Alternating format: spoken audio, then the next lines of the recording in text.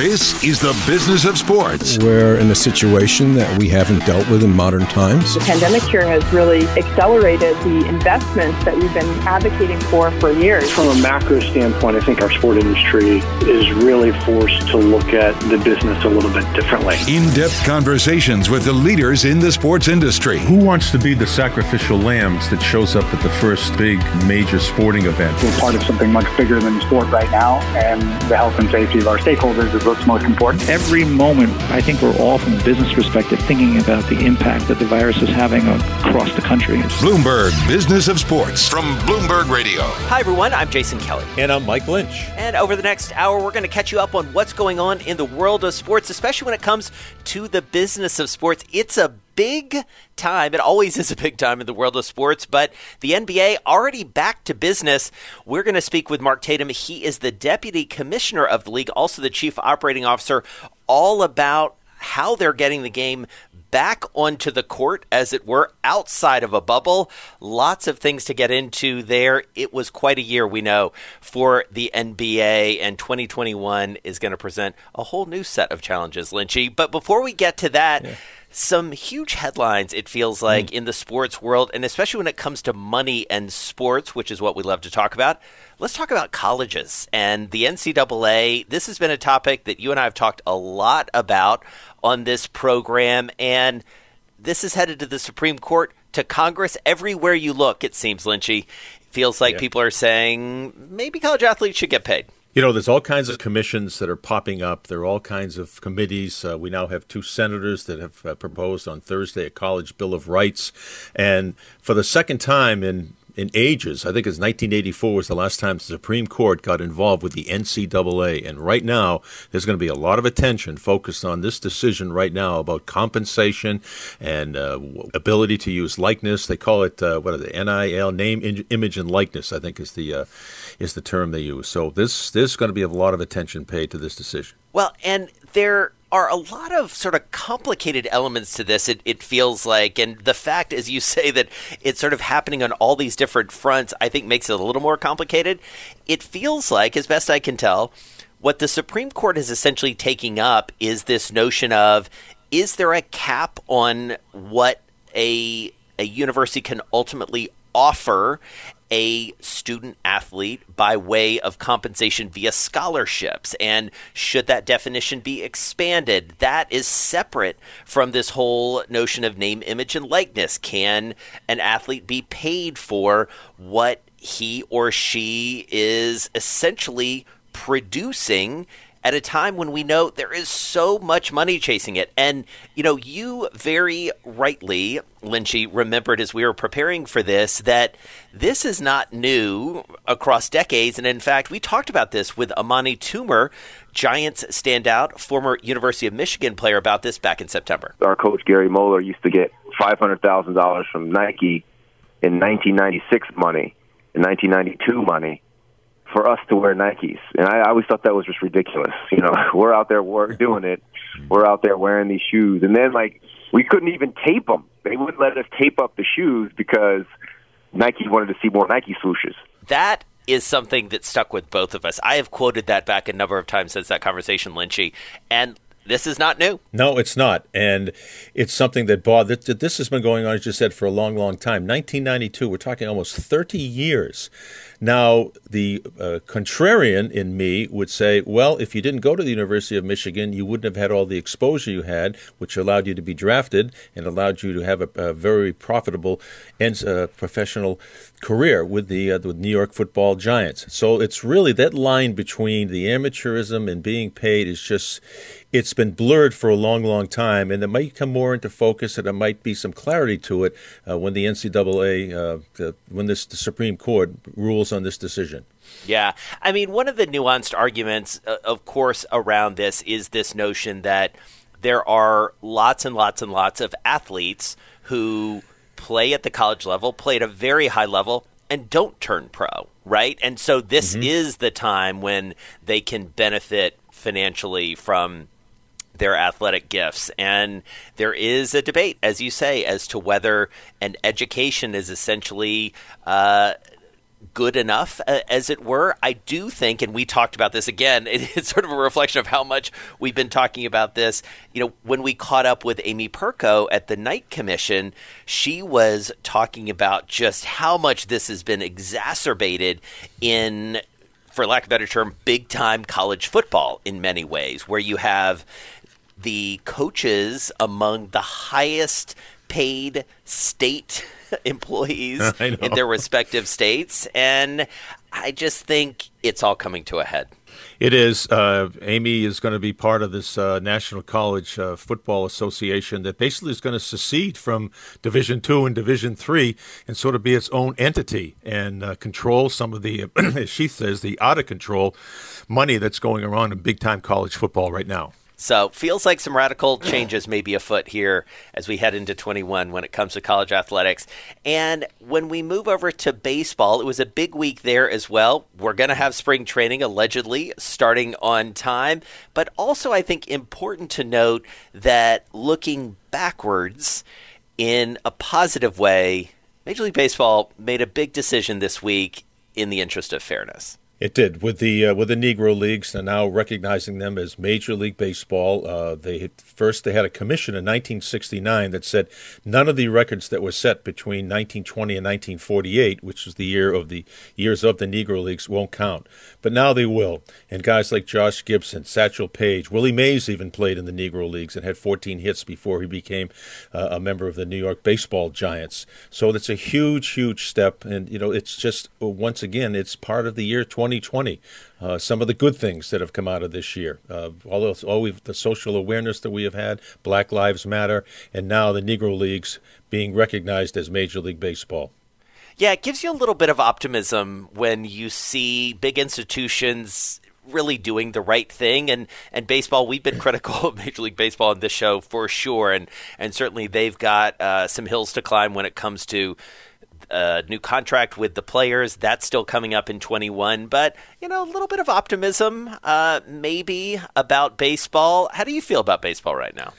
Well, I'm feeling a little bit better. The Cleveland Indians are going to change their name. They will play in 2021 as the Cleveland Indians, but it appears that the people that have been affected the most have been heard. They've sat down at the table with the ownership of the Cleveland Indians, and I think that this is a smart decision. It's not going to be impulsive on a name change, and by sometime in midsummer, they will have a name that's acceptable to Native Americans and the city of Cleveland and the baseball organization itself. This, of course, is happening at the same time that the very same conversation is happening in the nation's capital around the Washington football team. They made that decision. I actually got a chance to catch up with Jason Wright, the president, who has been a guest on this show before. We'll roll some of that out next week. But, he was saying to me as part of that interview that while obviously these are similar situations, each city, it's idiosyncratic. Each city, each team, each community has to, come together with its individual stakeholders and make the right decision. And as he said, these are weighty decisions. These are 100-year decisions in many ways, and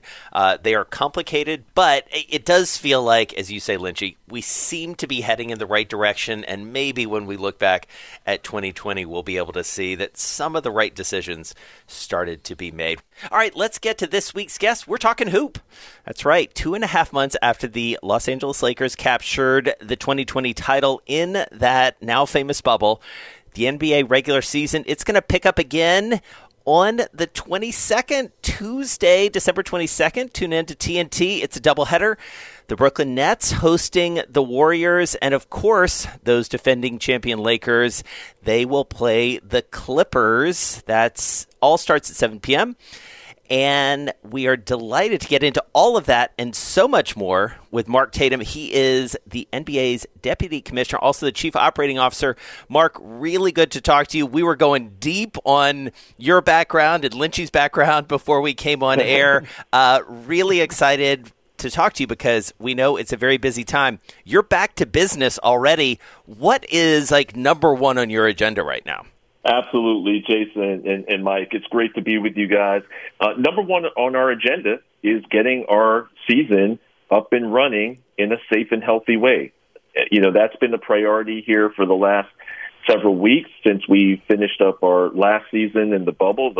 The last season was the longest season in NBA history, and this is one of the shortest turnarounds in NBA history. And so being able to get back to basketball and get our season up and running with keeping everybody healthy and safe is our number one priority right now.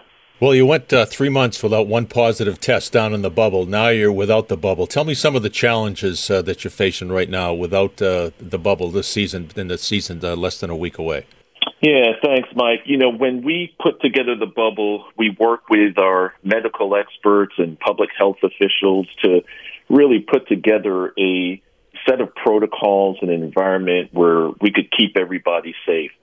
But I got to tell you, it required tremendous sacrifice from our players, from the teams, from our staff, who were asked to go down and, in cases, leave their families, leave their friends for an extended period of time. And we just decided that was just untenable to return back to a bubble environment for an entire season. And so we have been working, again, very closely with those same medical experts, those same public health officials, the Players Association, and our teams to figure out how we can actually safely and responsibly return to play in our arenas. And we've learned a lot about COVID-19 since we suspended our season last March and operating our campus, including how to mitigate the risks associated with the virus and its transmission.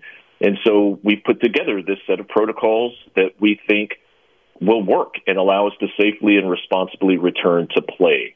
And the thing that I think has been so critical, even in the bubble, people talk about the testing. The testing is actually not what keeps people safe. The testing will just discover the virus. That's not why we got zero tests in the bubble. It's because the players and team staff, they actually followed the protocols. They wore their masks. They socially distanced. They took the protocols very seriously.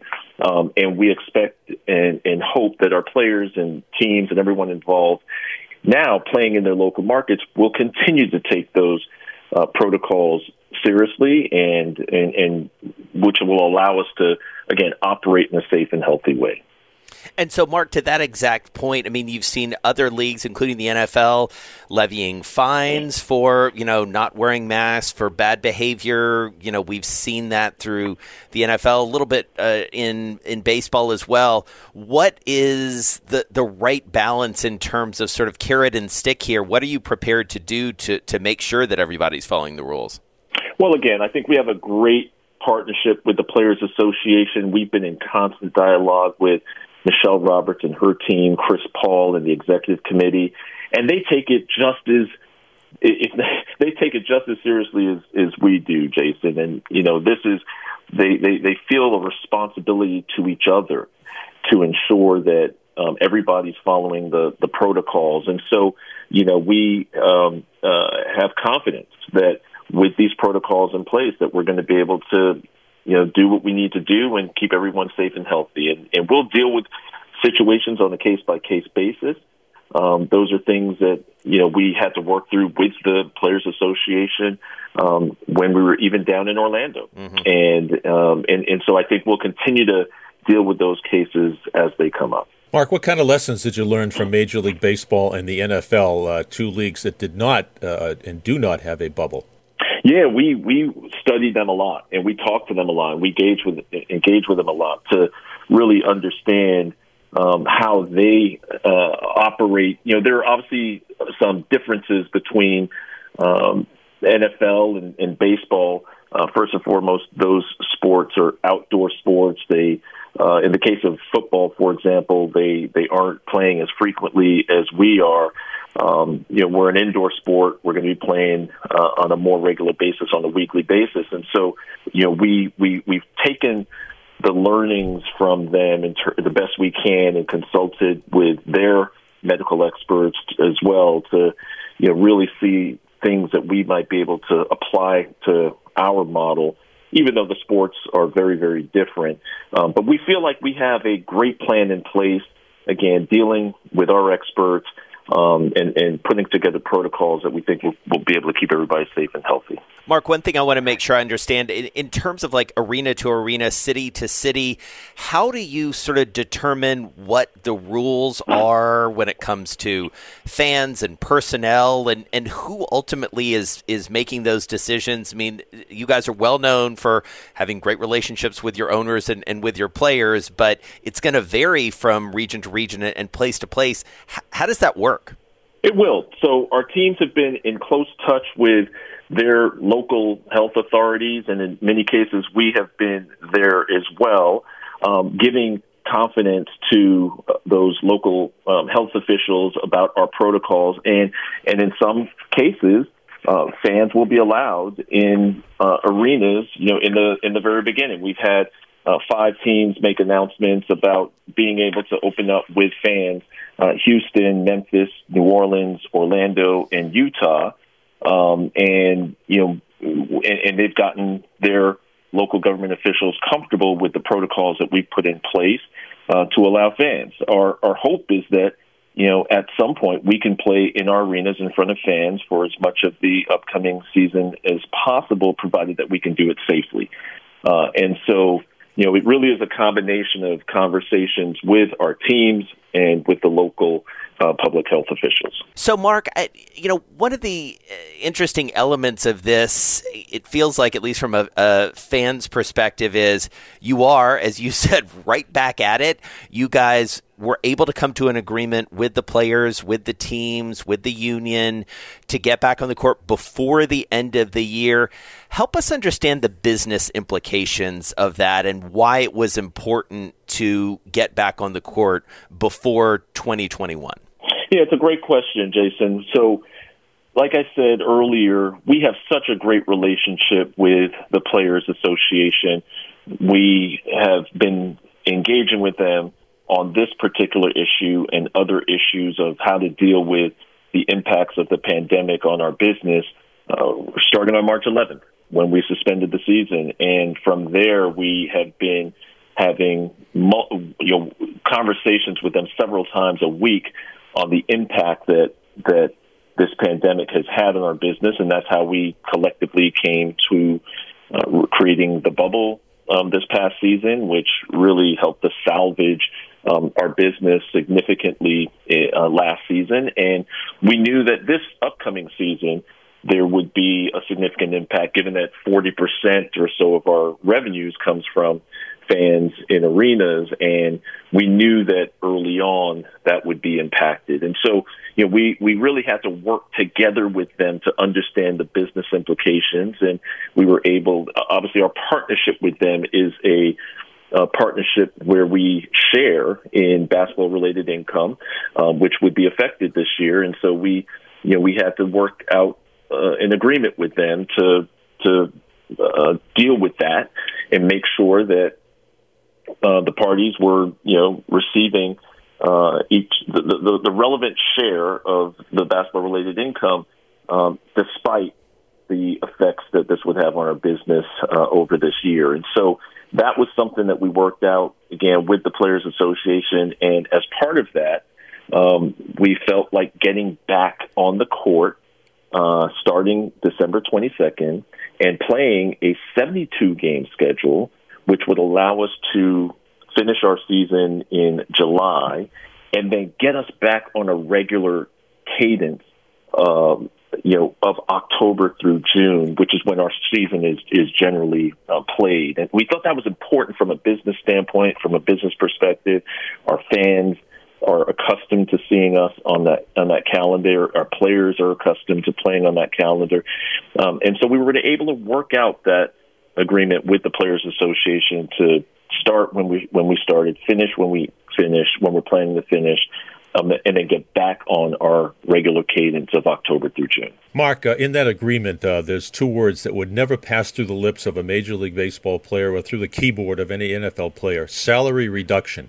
How do you get the players to come out?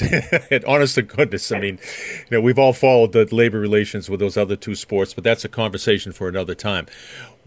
How are you able to have the best business relationship between ownership, league, and players compared to anybody else? And don't be modest about this now, because it is. Well, Mike, again, I think it takes two. It really takes two. And again, I think over the years we've established this trust with the Players Association that we truly are partners. And the way that our agreement is structured is set up that way, where we are, in essence, 50-50 partners on the revenue. And so there is an understanding here that these are unusual circumstances and that everyone in the world is being affected by this. And so the players understand that. One of the things that we agreed to do here is, despite the projected drop in revenues this year, that we're going to keep the salary cap the same as last year, and that going forward in future years, we're going to set a minimum salary cap number so that players will continue to be paid at that level, so there won't be a precipitous drop, if you will, because of the drop in revenue. And so we're going to, over time, we've worked out an agreement with the players where we'll be able to recover that money so that neither side is paying more than their fair share. So that's a business conversation that we've had with them. It's an understanding of each other's businesses and how we're impacted by that. And as partners, we're just able to work through those issues and have those conversations. And whether it's this issue or, issues that we've had to deal with them in the past, we've always just taken that approach of being good listeners, of being open about the business, and being on the same page with respect to how do we continue to grow the business together? Because if we grow the business and we grow the pie, then everybody wins. So, Mark, one stakeholder, as it were, that we haven't talked as much about is the corporate side of all of this, the sponsors of the league. They obviously are a partner in all of this as well. You worked in the corporate world. You've worked in sports leagues other than the NBA. Given the upside-down nature of this world we're living in, not as many fans in the stands to see advertising, different sort of consumption, how does the sort of corporate sponsorship of the NBA change? How has it changed, and where are we now?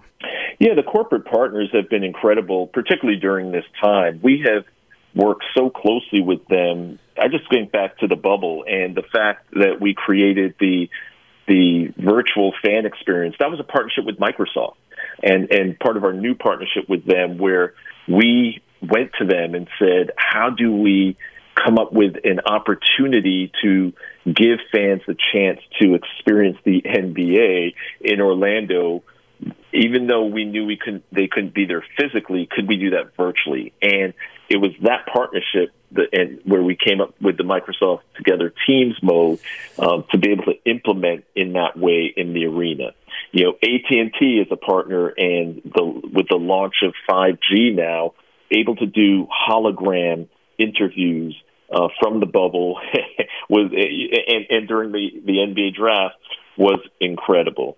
Partners like Gatorade, who are really focusing on content. They created their own hydration trees that you may have seen in the bubble and now in arenas, where instead of people going up to the Gatorade cooler, they each have their own individual hydration tree next to their individual seat. So again, adapting to the times and creating solutions for our game for the time. I also think from a technology standpoint and viewership standpoint, our partnership with Facebook and bringing the virtual reality experience to fans. One of the things that we were able to do in the bubble, and that we'll be able to do this season with fewer fans in the building, is create different camera angles, different experiences. The rail cam gave you that courtside seat experience, and that was a partnership of ours with Facebook and Oculus. And so those are the same way that we have this partnership with the Players Association. We also have these great partnerships with these corporate partners and marketing partners, and we generally go to them and say, hey, here's an issue that we're trying to solve. Can you help us solve it? And those are how I think the best ideas those are where the best ideas come from. Mark, did you get any pushback from the sponsors when they looked at the ratings of the NBA Finals? Obviously, they were off for a myriad of reasons, playing in the end of the summer against Major League Baseball and a lot of other factors. Did you get any pushback from them when they looked at the numbers? Not at all. Not at all. Our partners were not concerned about the ratings. As you said, Mike, there was such a multitude of macro issues. We were playing in the middle of the summer, a displaced time of the year. These were suboptimal broadcast windows. We were playing in the daytime. We were up against a very crowded sports calendar, and then the election and the consumption of news leading up to that. What our partners still realize is that our games are delivered and continue to deliver the largest audiences in key demographics. We were the most viewed program of the night among key ad demos of the adults 18 to 49 on 30 of the 41 nights of the playoffs and finals, and 34 of the 41 nights among males 18 to 49. So our corporate partners understand that we still deliver massive audiences amongst those key demographics. And not to mention the enormous popularity on social media. We have nearly 2 billion followers and set records in terms of social media engagement, and that's where our partners have activated with us as well as in that digital and social media space. Well, clearly a lot of the attention this summer ahead of the restart and during the restart in the bubble was around social justice. Let's listen a bit to what your boss, Adam Silver, had to say about player empowerment. Players know, and the NBA community knows, there's a long history in this league of fighting for social justice, for racial equality, and it seemed appropriate. So it seemed appropriate, and it clearly, I think, is appropriate for us to talk about the fact, and I'll sort of echo something that Lynchy said earlier. It is indisputable that player empowerment is more welcomed, it feels like, in the NBA than it is in other leagues. There's a comfort level there that exists. Tell us about that aspect, especially in the bubble, because there were some tense moments. The Milwaukee Bucks and the rest of the teams essentially walking off the court, walking off the court, negotiations about coming back. Help us understand what that was like, Mark.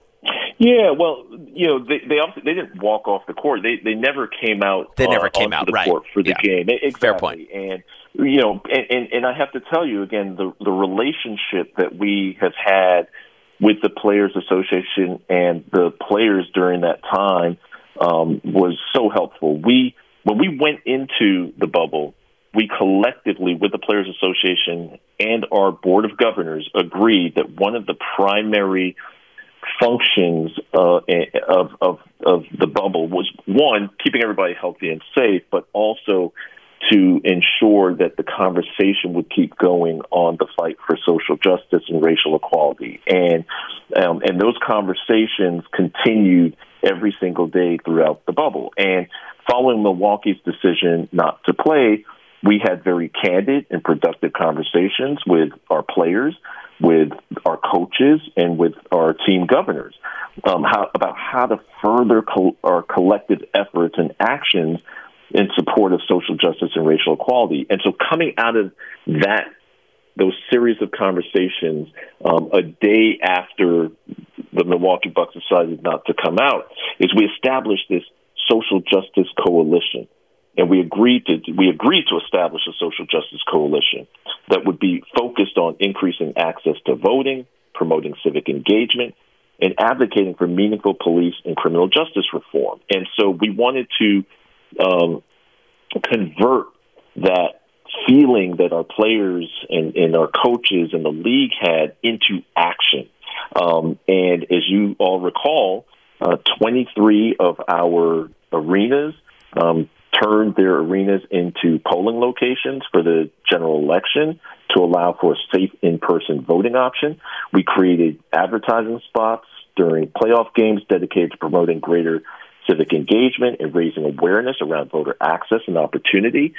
We worked with several not-for-profit, nonpartisan voting organizations to sign up first-time poll workers and really encourage people to engage in their civic duty to vote. And now that coupled with the establishment of the NBA Foundation, a $300 million commitment over 10 years to create greater economic opportunity and career advancement in the Black community. Those are the things that our players, the league collectively have come together on to say, here's how we're going to continue the fight for social justice in this country.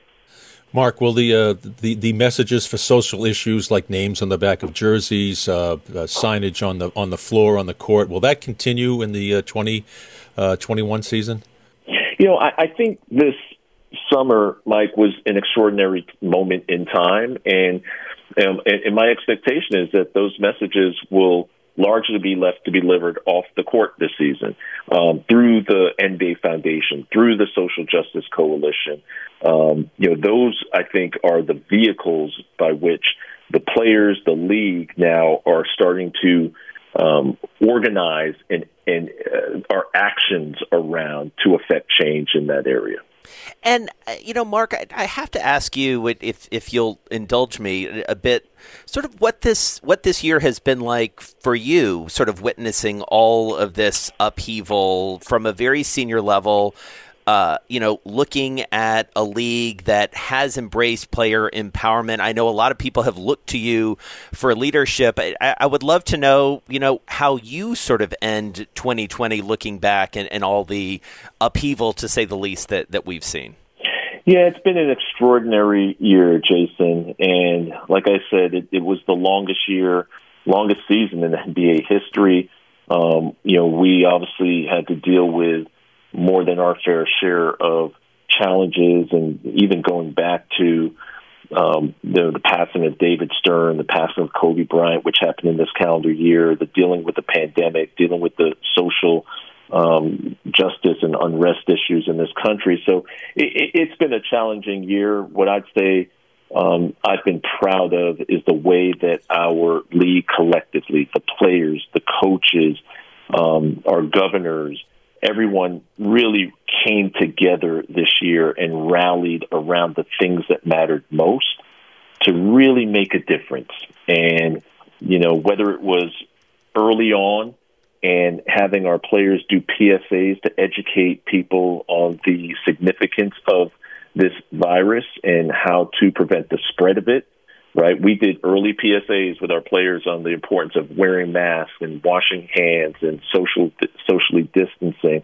I think that made a difference in potentially saving lives and, and to creating the bubble and being able to demonstrate how to operate successfully in a pandemic. I think these are all lessons, and then of course, encouraging people to fight for racial equality and social justice, and our players in the league playing a leadership role in that. I think I look back and I'm extraordinarily hopeful about the future and proud of our league for the role that we played over this past year. Well, there's no question you guys have been leaders in so many different areas that we've discussed during this conversation right here. My final question to you is, have you built in dates in the schedule should a number of players test positive and they can't field a team, that they could make up the game like baseball did and like football's had to do on Tuesday and Wednesday night games? Yeah, no, thank you for that question, Mike. Your earlier question when you asked what did you learn from baseball and football, that is one of the things. With the uncertainty around the virus, we recognize that we may be forced to postpone or cancel games, and so we actually built in flexibility into our schedule, and we're prepared to adjust that as we go. So one of the things that we have never done before is we announced the first half of the 2020-21 regular season schedule, which would be starting December 22nd and going through March 4th. The second half of the schedule won't be released until later in the first half, which will allow us to make up any necessary games that may be postponed and give us some flexibility there. So that is one of the things that we certainly learned, and we built in that flexibility. We're also, by the way, cutting back on the amount of travel by some 25% or so by having teams, for example, go into a city And instead of going into New York, for example, and just playing the Knicks or just playing the Nets, wherever possible, we're going to keep that team in that city where they can actually play the Knicks and the Nets in either a back-to-back or in that week. Same thing when teams go to LA. So we're really trying to minimize the city-to-city travel as well, and that's going to, I think, be one of the things that helps us minimize the risk associated with this virus. Mark Tatum, you've been very, very generous with your time. We really appreciate it. We know it's incredibly busy. NBA Deputy Commissioner Mark Tatum joining us ahead of that Tuesday, December 22nd tip-off, a doubleheader on TNT. The Nets and the Warriors and the Lakers and the Clippers. It all starts at 7 p.m. Best of luck to you, Mark. We know it's a long road ahead, but definitely rooting for the NBA here. Thank you, guys. It was a pleasure being with you, and thank you so much. So, Lynchy, obviously very interesting conversation there with Mark Tatum, very much on the front lines, to say the least. You know, it's interesting when we talk to somebody from the NBA, sometimes I feel like I myself, at least, am sort of overdoing it when I say, you guys do a good job with this, you do a good job with that. But the fact of the matter is they do stand out from the other professional leagues in terms of player relations, owner relations, sort of low drama, like all of it, even at a time when clearly their players are out there on social justice, they're out there on social media. I still haven't figured out what the secret sauce is, but there you have it. I don't know what you think. Well, I think one word seems to come to the surface whenever we're talking about why that their relationship is the best of all the major sports organizations, and the word is trust. Yeah. And Mark actually used that when he talked about the salary reduction and the BRI, which is a term I never knew before, basketball-related income, and trust is big, and they know that the NBA owners and the league has their back. The Milwaukee Bucks knew that they would get support from the league and the ownership when they decided not to come out for their playoff game. Yeah. And I don't know if you can say the same for the other major leagues. I mean, the Pittsburgh Steelers didn't want to come out for a game. Would they forfeit the game? I don't know if they trust the Shield like the NBA players trust the NBA. Yeah, I mean, clearly Adam Silver, Mark Tatum, the rest of the leadership there, they, obviously have earned the trust. I mean, I also do think about, and I think you and I have talked about this before, it's a different, I don't know if it's a different caliber, but a different ownership approach, it feels like, has taken over in the NBA. You've got some younger, maybe more business-minded, maybe more forward-thinking owners than you do in some of the other leagues as well. Clearly, that's a part of it, and they've managed to sort of figure out these relationships. Chris Paul obviously gets a lot of credit, Michelle Roberts as well on the player and the union side. So interesting to watch.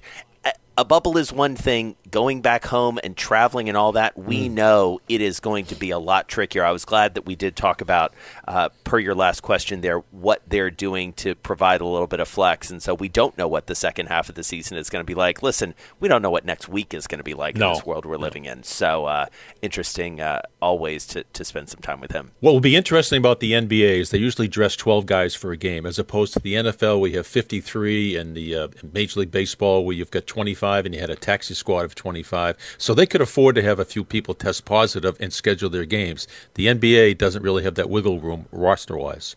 Yeah, absolutely. Well, we'll see what the season holds, because it's starting on the 22nd. I mean, I do think back to last season, which feels like a long time ago, the beginning of last season, which actually started last October. I remember being in Los Angeles for that game between the Lakers and the Clippers. And if you recall, this is funny to remember given how it all turned out. The Clippers really beat the heck out of the Lakers in that opening game. And obviously the Lakers ended up having the last laugh over their hometown rival and everyone else for that matter. All right, you've been listening to Bloomberg Business of Sports. We're here each and every week at the same time, plus online wherever you get your podcast. Catch those Mondays, Wednesdays, and Thursdays. In the meantime, if you're headed over to Twitter, find me, Jason Kelly, at Jason Kelly News. And I'm Mike Lynch. You can follow me at Lynchy, WCVB. You've been listening to Bloomberg Business of Sports from Bloomberg Radio around the world.